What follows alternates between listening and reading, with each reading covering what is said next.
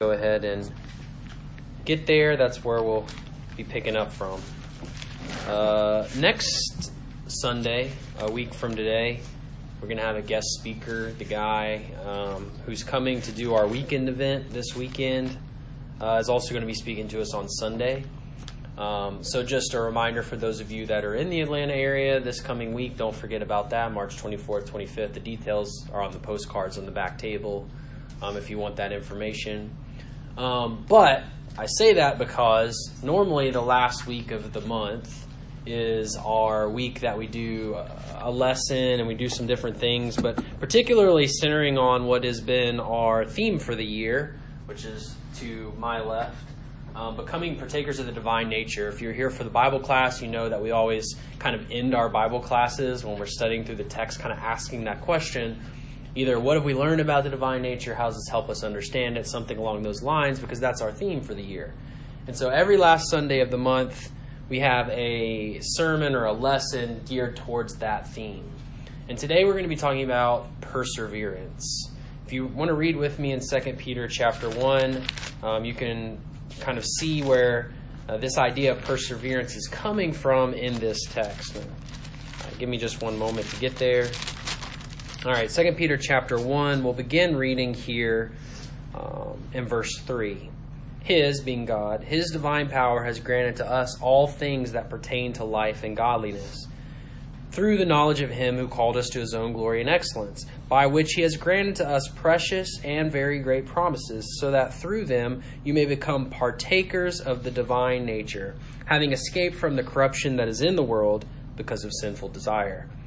For this very reason, make every effort to supplement your faith with virtue, and virtue with knowledge, and knowledge with self-control, and self-control with steadfastness, and steadfastness with godliness, and godliness with brotherly affection, and brotherly affection with love. For if these qualities are yours and are increasing, they keep you from being ineffective or unfruitful in the knowledge of our Lord Jesus Christ. For whoever lacks these qualities is so nearsighted that he is blind, having forgotten that he was cleansed from his former sins. Therefore, brothers, be all the more diligent to make your calling and election sure, for if you practice these qualities, you will never fall. And in this way, there will be richly provided for you an entrance into the eternal kingdom of our Lord and Savior, Jesus Christ. So certainly the divine nature that we've been discussing ever since September, that we've been kicking around trying to understand and grasp, is divine, right? And this text is talking about you can become, and it's just talking to people, you can become partakers of that divine nature, which is an amazing concept in and of itself, to think that I can have a part in something godly, like of God, divine. And he's saying like your nature can be changed in such a way that you're no longer like fleshly or just a physical nature or a temporary nature, but that you can have a divine nature. And so we've been talking about that, and this list of qualities that comes after is not so much a description of the divine nature, though I think you could extrapolate that. I think the idea in this text is because you've become, past tense, because you've become partakers of the divine nature, you need to work on being these things, right? And so one of the things in the translation that I just read from the ESV, it says in verse 6, steadfastness. That's the word that some translations are going to say perseverance. Some may even say endurance, something like that.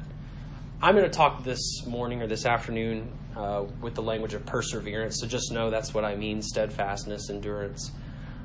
But perseverance is one of the qualities that those of us, Christians, believers, as partakers of the divine nature, we're to be practicing perseverance. The first question that I kind of always consider when I think about a biblical teaching is why, right? Like why? Sometimes the answer is more clear than other times. Like think about Job always asking why when he's going through the suffering that he's going through, and those are big answers. Those are really deep answers as to why, right? Like why is this happening to me? But I ask that question when I think about perseverance. Why is that in this list? Why do I need it? Why, as a partaker of the divine nature, is that something that I should be putting on, a quality that I should be growing in? And I have come up with, in thinking about this and praying about it, trying to come up with thoughts on it, a few things, and I don't want to present this as every possible why. But certainly from my mind and from what I'm reading in Scripture, I see a few whys, right? In fact, in verse 8, I think is a why. You don't even have to leave 2 Peter chapter 1. Look at verse 8. For if these qualities are yours and are increasing, they keep you from being ineffective or unfruitful in the knowledge of our Lord Jesus Christ. I think you can take any one of these qualities and insert it for these qualities. You could say, for if perseverance, right? For if perseverance is yours and is increasing, it keeps you from being ineffective or unfruitful, right? So maybe that's an answer to the why, at least on some level, right? In fact, verse 9 is kind of the same way. For whoever lacks perseverance, this quality, right, is so nearsighted that he is blind, having forgotten that he was cleansed from his former sins. So you have both a positive and a negative attributed to all of these qualities. But as we're looking today at perseverance, you could say, well, perseverance is necessary so that I don't become ineffective and unfruitful. Perseverance is necessary so that I'm not considered nearsighted and blind, having forgotten that I was cleansed from my sins, right? I've moved into being a partaker of the divine nature. So even within this text, we start seeing reasons why on some level. But I wanted to try to get a little deeper, because that doesn't explain all the practical reasons in my life, maybe why perseverance is necessary. So I want to look at Luke chapter 8. So if you want to turn there as well, Luke chapter 8. Why supplement my faith, which is what 2 Peter's talking about, with perseverance? Right. In Luke chapter 8, and I want to say that all these texts that we're going to turn to, this is the same word that's in 2 Peter chapter 1 for perseverance. It's the exact same word that we're going to see here in these texts. Though it may be rendered a little differently in the English. But in Luke chapter 8, let's read verses 11 through 15 together. So, of course, Jesus tells the parable of the sower in Luke chapter 8, right? Or you may think of it as the parable of the soils or the seeds, or however you think about that, where he describes throwing seeds on ground and the different grounds or soils that receive those seeds and kind of what they produce. But then the disciples that are around basically ask Jesus to explain it because they don't get it. And beginning in verse 11, as part of his explanation here, he says, now the parable is this. The seed is the word of God. The ones along the path are those who have heard. And then the devil comes and takes away the word from their hearts so that they may not believe and be saved. And the ones on the rock are those who, when they hear the word, receive it with joy. But these have no root. They believe for a while and in time of testing fall away. And as for what fell among the thorns, they are those who hear, but they go on their way. As they go on their way, they are choked by the cares and riches and pleasures of life, and their fruit does not mature. As for that in the good soil, they are those who, hearing the word, hold it fast in an honest and good heart, and bear fruit with patience. Verse 15, that hold it fast, is the same word that we see in 2 Peter chapter 1. And you'll notice some of the kind of parallels of verse 15 with the concepts of chapter 1 of 2 Peter that we read in verses 8 and 9 particularly, right? For if these qualities are yours and increasing, it'll keep you from being ineffective or unfruitful in the knowledge of our Lord Jesus Christ. For whoever lacks these qualities is so nearsighted that he is blind, having forgotten that he was cleansed from his former sins. That sounds a lot like some ideas in place in verse 15 in Luke 8. And one interesting thing about this connection is that perseverance seems to be the link, right? I know we zeroed in on perseverance in 2 Peter 1. There's a whole list of qualities, and you could kind of insert any one of them into verses 8 and 9 of 2 Peter 1. But in Luke 8, it seems to be perseverance is like the focal point of an honest and good heart and bearing fruit. We didn't read the beginning of Luke 8 where we actually have the parable. We just read the explanation of it. But there's all these seeds spread around by this sower. And it's not till the last one that you actually see fruit born. You see growth in some sense. Like you see no growth in the first one, a little bit of growth in the second one. You see a plant shoot up and it seems to be okay with the third one, but there's really no roots. And so when the sun comes out, it gets scorched. It's not till the last one that you see something grow and bear fruit, which really, if you think about it, if you're planting seeds, you want the fruit, right? Like even with flowers, like if a plant doesn't flower, it's failed, right? Like someone doesn't typically plant something to see it halfway get to the goal, right? They want to see it fully mature, get the fullness of what it's supposed to be, which is the idea of a fruit, right? Perseverance is what's listed or told to us as being the thing that gets you there. Which, think about the parable's language. And I'm talking about the explanation. Look at some of the things that come along that if perseverance was absent would just kind of be the focal point of the story, right? Which is, for several of the seeds, are the focal point of the story. In verse 12, you have the devil comes along, right? And for lack of perseverance, you see that he succeeds in that task. In verse 13, you see that there are times of testing, as it's said. And in verse 13, those went out, right? There's no perseverance there. There's no root, as the language is using. And then in verse 14, the one that fell among the thorns, kind of being representative that we find out of the pleasures of this life. And guess what? There's no perseverance there, so they win. Right? Without perseverance, the devil, times of testing, pleasures of life are the things that win. Right? They come along and they're not overcome because they're strong, they're persuasive, they're a pain, right? And without something pushing you as a Christian, as someone who partakes in the divine nature, without that quality that pushes you through or over that thing, that's going to be what wins, right? But when you introduce perseverance as a Christian, when you think about that quality abounding and growing so that you can be fruitful, like 2 Peter 1 teaches us, that's how you get to verse 15, right? They're the good soil, the ones with perseverance. They hear the word, they hold fast in an honest and good heart, and they bear fruit. In fact, Luke 8 isn't the only place that the idea of perseverance and fruit go hand in hand. If you want to turn to Luke 21, it exists there as well. Again, we're going to see the same word for perseverance, though it may be translated differently like it was in Luke 8 with hold fast. Luke 21, and we're going to read verses 10 through 19 together here.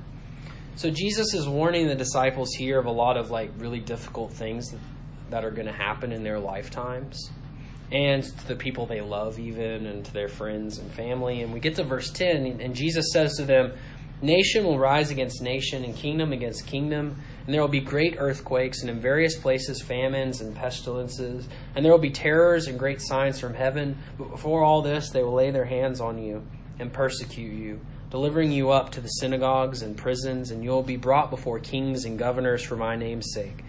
And this will be your opportunity to bear witness.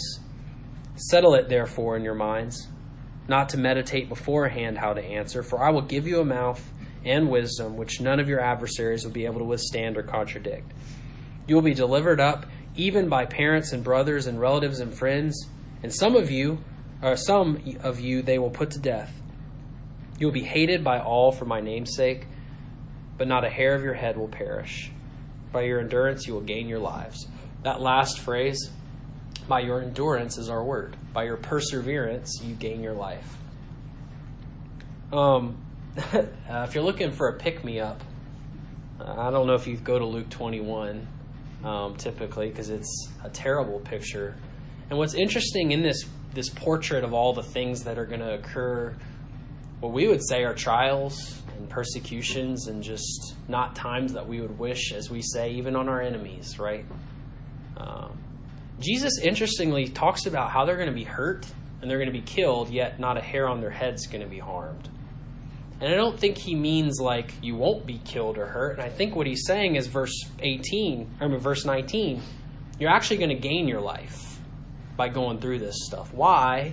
Because he is operating under the assumption that as Christians, as believers, as we might say partakers of what is divine, they will have endurance. Right? They don't just get blown with the breeze to and fro, as we talked about in Ephesians 4, right? They have something steadfast that they hold on to, that they cling to. Notice all the things that could have been kind of the thing that won out in this text, right? Like we talked about in Luke 8. In verse 10, there's wars. Verse 11, there's earthquakes and famines. Verse 12, persecutions. And there's all kinds of descriptions of various types of that in this text. Even verse 16, this might hit home for all of us, right? Betrayal by friends and family. That would stop a lot of us in our tracks, wouldn't it? That'd be like the thing that maybe we couldn't push through. And in verse 17, maybe most basically, there's just people that hate them. Right? None of those things are easy to push through. I've never gone through a war personally, but I can't imagine like what it is to endure that. Right? I've watched movies about wars, and watching civilians have to endure that seems terrible.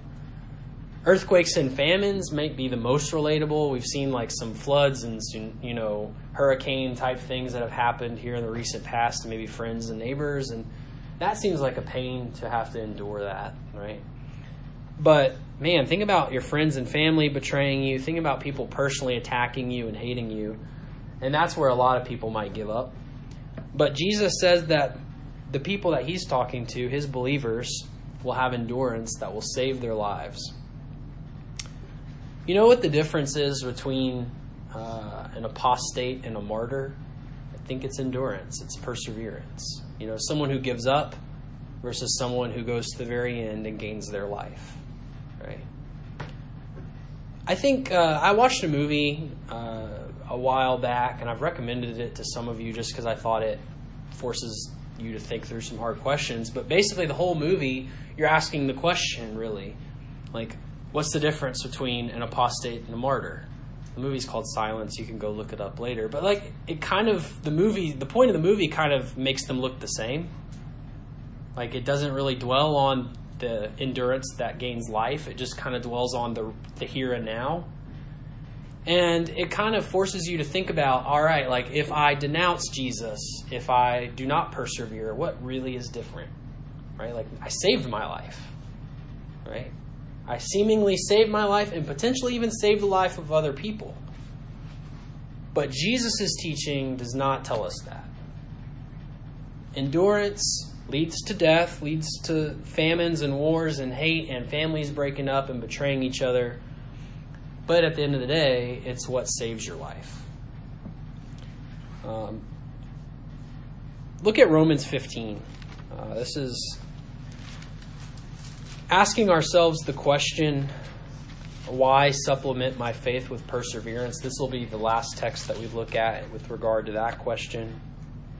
Romans 15, we'll read verses 4 through 6. It's a shorter reading here. Paul speaks to us and he says this: "For whatever was written in former days was written for our instruction, that through endurance and through the encouragement of the Scriptures we might have hope. May the God of endurance and encouragement grant to you to live in such harmony with one another in accord with Christ Jesus, that together you may with one voice glorify the God and Father of our Lord Jesus Christ." I just want to stop there for a minute. And I know I'm like pulling a small excerpt out of a greater work by Paul. But there's a couple of things that I think we can pull out of this that aren't, manipulating the text. First, we looked at Luke 8, and we asked, why supplement faith with perseverance? Well, because it's what pushes us through the difficulties, right? And ultimately in that, we see we bear fruit. That's why. That's when we bear fruit. And then in Luke 21, we saw that we gain our lives when we persevere, right, as believers. But I think this text shows us a couple other things. In verse 4, it's so that we have hope, right? in this text, for whatever was written in the former days was written for our instruction, that through, there's our word, endurance, and through the encouragement of the Scriptures, we might have hope. There's something about enduring, persevering, that gives a hope, right? In fact, when you consider an apostate, someone who gives up on their faith, and then you consider a martyr, someone who dies for it, you got to think the motivating primary factor that keeps a martyr, keeps them from being an apostate, is the hope that they have, right? They really believe that they gain their life by enduring, right? And that's what Paul's saying here. He's saying, it's all written. Everything in the past has been written by the prophets and the apostles and all these people. They've been written so that we can have encouragement and endurance and hope, right? But also, that's not the only thing he says here. He says that reproach is going to be born in verse 3, right? When he speaks of Jesus, he speaks of his followers. That you can't have endurance without trial, right? You're not really enduring if it's something you don't want to do in some capacity, some challenge. And there's a reproach to be borne. Richard talked about Hebrews chapter 13, and that's a prime point in that text, is that Christ went outside bearing his reproach, right? And so we too must bear reproach and go out to him, right? In Hebrews 13. And so endurance is bearing reproach. But I also want to look at verse 5 here before we move on. I find this interesting, and I'm not sure I have the best way to talk about this, or maybe someone else could explain this better. But in verse 5 it says, "May the God of," and here's our word, same word, "endurance and encouragement grant to you to live in such harmony one another," so on and so forth. I just want to zero in on that God's character, you might say, or maybe you could even say nature, is one of endurance, of perseverance. Now, it's a weird concept when you start thinking about the character of God, because he seems to break all of the rules that we tend to think about things with, because we've only experienced flesh first. That's kind of our lens through which we see things. But something about God and his nature and his character can be described as one of perseverance. I think that's true in that he's eternal. In a sense, that's a perseverance, right? He never ends. He always continues. He always perseveres. And certainly, it's true in the sense that he's never defeated. He's whatever and zero against whoever comes against him. Right? So he always perseveres. He always endures or overcomes the challenges ahead of him. And so I think that's interesting as it relates to 2 Peter chapter 1, because we're partakers of the divine nature. Well, who are we considering? The God of endurance. So we got to persevere, right? The last thing that I want us to look at is in James. You can turn to James chapter 1. James chapter 1.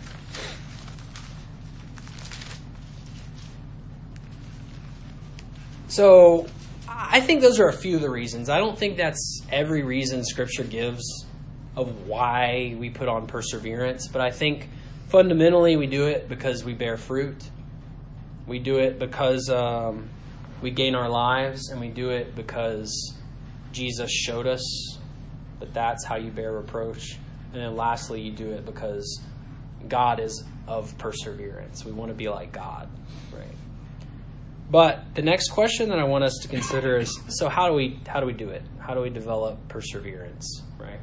This may be kind of a no-brainer on some level, but I think it's worth talking about because the Scripture talks about how to do this. And James chapter 1 gives us a really good picture on what this is. If you want to look at verses 2 through 4 here. So James is writing to the 12 tribes of the dispersion, and he says, "Count it all joy, my brothers, when you meet trials of various kinds. For you know that the testing of your faith produces," here's our word, "steadfastness," or perseverance. "And let perseverance have its full effect, that you may be perfect and complete, lacking in nothing." Okay, so how does one develop perseverance? Go through trials. And certainly what I'm not suggesting is for you to go like, call names at the cops or, get on your parents' bad side or steal something. Like, obviously I'm not saying, hey, bring trial on yourself in that way. But what he is talking about is like brothers, right? Christians, trials are going to come to you. That's what Jesus talked about in Luke 21. Wars and famines and persecutions and hatred and brothers against mothers and so on and so forth. They're going to come to you. And when they come, with what kind of viewpoint do you receive them? Well, in verse 2 he says, joyfully. Now, I could assume that probably everybody in the room, that's like a counterintuitive response to a trial. My response is to complain. That's me. You might, get stubborn. Maybe that's like your response, or maybe you feel defeated and deflated and you get depressed. Maybe that's your response. But what James is saying is you need to count it as joy. And the reason for that is because when you encounter trials, you know that your faith is going to be tested. And as someone of divine nature, what's that going to produce in you? Well, it should produce endurance. It should produce perseverance. Right? And when perseverance exists, or as he says here, kind of in effect in its fullness, guess what you're rendered? You're full, or you're complete. You're more like God than you've ever been. You might say it that way, right? Like, you are complete and you're perfect. And I don't think that's without blemish and you'll ever make a mistake again. But what the point of that is God has kind of a mold for you, which we talked about in Ephesians 4, right? Growing into Christ. And when you allow trials to kind of shape you and grow you, then you are everything God intended for you to be. Right? You're full and you're complete. Right? And so one of the answers to this, how does one develop perseverance, is to count trials as joy. Knowing that you'll be completed and made perfect by them. But then the last text we're going to look at before we conclude here is also in James, in chapter 5. Daniel read this for us, so I won't read it all again. But he zeroes in on perseverance here in this text. But he talks about it with a couple of images. One is the farmer and his practices, like him farming. And the second here in this text is the coming of the Lord, is the literal that's kind of being discussed here. And he offers the farmer as the figure. But in this coming of the Lord, he's saying be patient for that. Right? When I think of patience, I think of waiting a long time. And I think that's kind of what he's getting at. But he says in verse 8, be patient. Establish your hearts, for the coming of the Lord is at hand. Do not grumble against one another, so that you not be judged. And then in verse 10, as an example of suffering and patience, take the prophets who spoke in the name of the Lord. If you think about the stories of all the prophets, they're miserable sounding stories. Now, obviously, what's focused on in those stories is the word of the Lord, and spiritual attention is being paid and fruit is being born. But their lives seem miserable. Have you ever thought, I want the life of a prophet? Go read Isaiah or Jeremiah or Ezekiel. It just all seems terrible. Their life seems awful. Now, certainly God has rewarded them, but their life seemed like one long trial. However long they lived, if it was 70 years, then their life was a 70-year trial, right? But what he's saying in this text is, take them as an example. That sounds awful, personally. But he's saying, take them as an example. And then in verse 11, we consider those blessed who persevere, who remain steadfast. So actually, I think what James is saying is the life of the prophet seems awful, right? It seems terrible. But if you're a Christian, if you're a partaker of the divine nature and you're interested in spiritual things, then you're going to actually look at them kind of like you look at trials counterintuitively. You're going to look at the prophets as being blessed people. So the last thing that I want us to get out of this is in verse 7. You focus on the coming of Jesus. How do you develop endurance? Well, focus on the coming of Jesus. Verse 8, you establish your heart, as he says. Verse 10, you remember the prophets and count them blessed. Don't think of them as miserable and don't dread that kind of life, right? And all of those things together gets you to verse 11, where it says, you have seen the purpose of the Lord and how the Lord is compassionate and merciful. Ultimately, how does one develop perseverance? By seeing the compassion and mercy of God. There's no trial that's bigger than God's mercy. There's no temptation or persecution that's greater than his mercy. And so if we really believe that, by endurance we'll gain our lives and we'll bear fruit and all of these good things, then that's a way that we remember God's mercy and his compassion. And despite trials trying to convince us that maybe he's not those things, right? He doesn't seem merciful and he doesn't seem compassionate. The opposite is true, in fact. That should establish even more so the fact that God is merciful and that he is compassionate. I'm going to end with a quotation here. Who wrote it doesn't matter, but I want you to try to listen to it and see what you get out of it as it relates to perseverance. So this is what it says. When God shall give you a rich return for all you have done for him, you will blush to think you ever doubted. You will be ashamed to think you ever grew weary in his service. You shall have your reward. Not tomorrow, so wait. Not the next day, perhaps, so be patient. You may be full of doubts one day. Your joys sink low. It may be rough, windy weather with you in your spirit. You may even doubt whether you are the Lord's.